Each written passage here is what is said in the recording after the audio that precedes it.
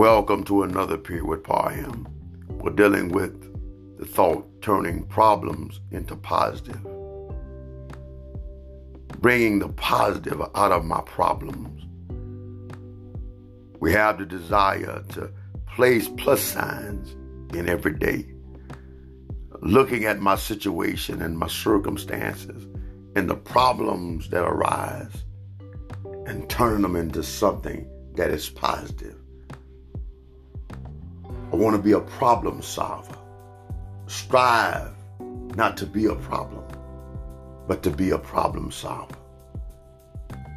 Reaching into the depths of every day, finding the good, learning the lesson, even in problematic situations, and pulling out the best in every aspect of life.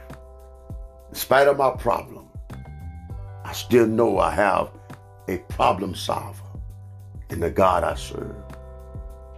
So lay your problem before his feet. He's a present help in the time of trouble. And God will give you strength to solve your problem and bring the positive out of your day. God bless you. Humble yourself and let God have his way.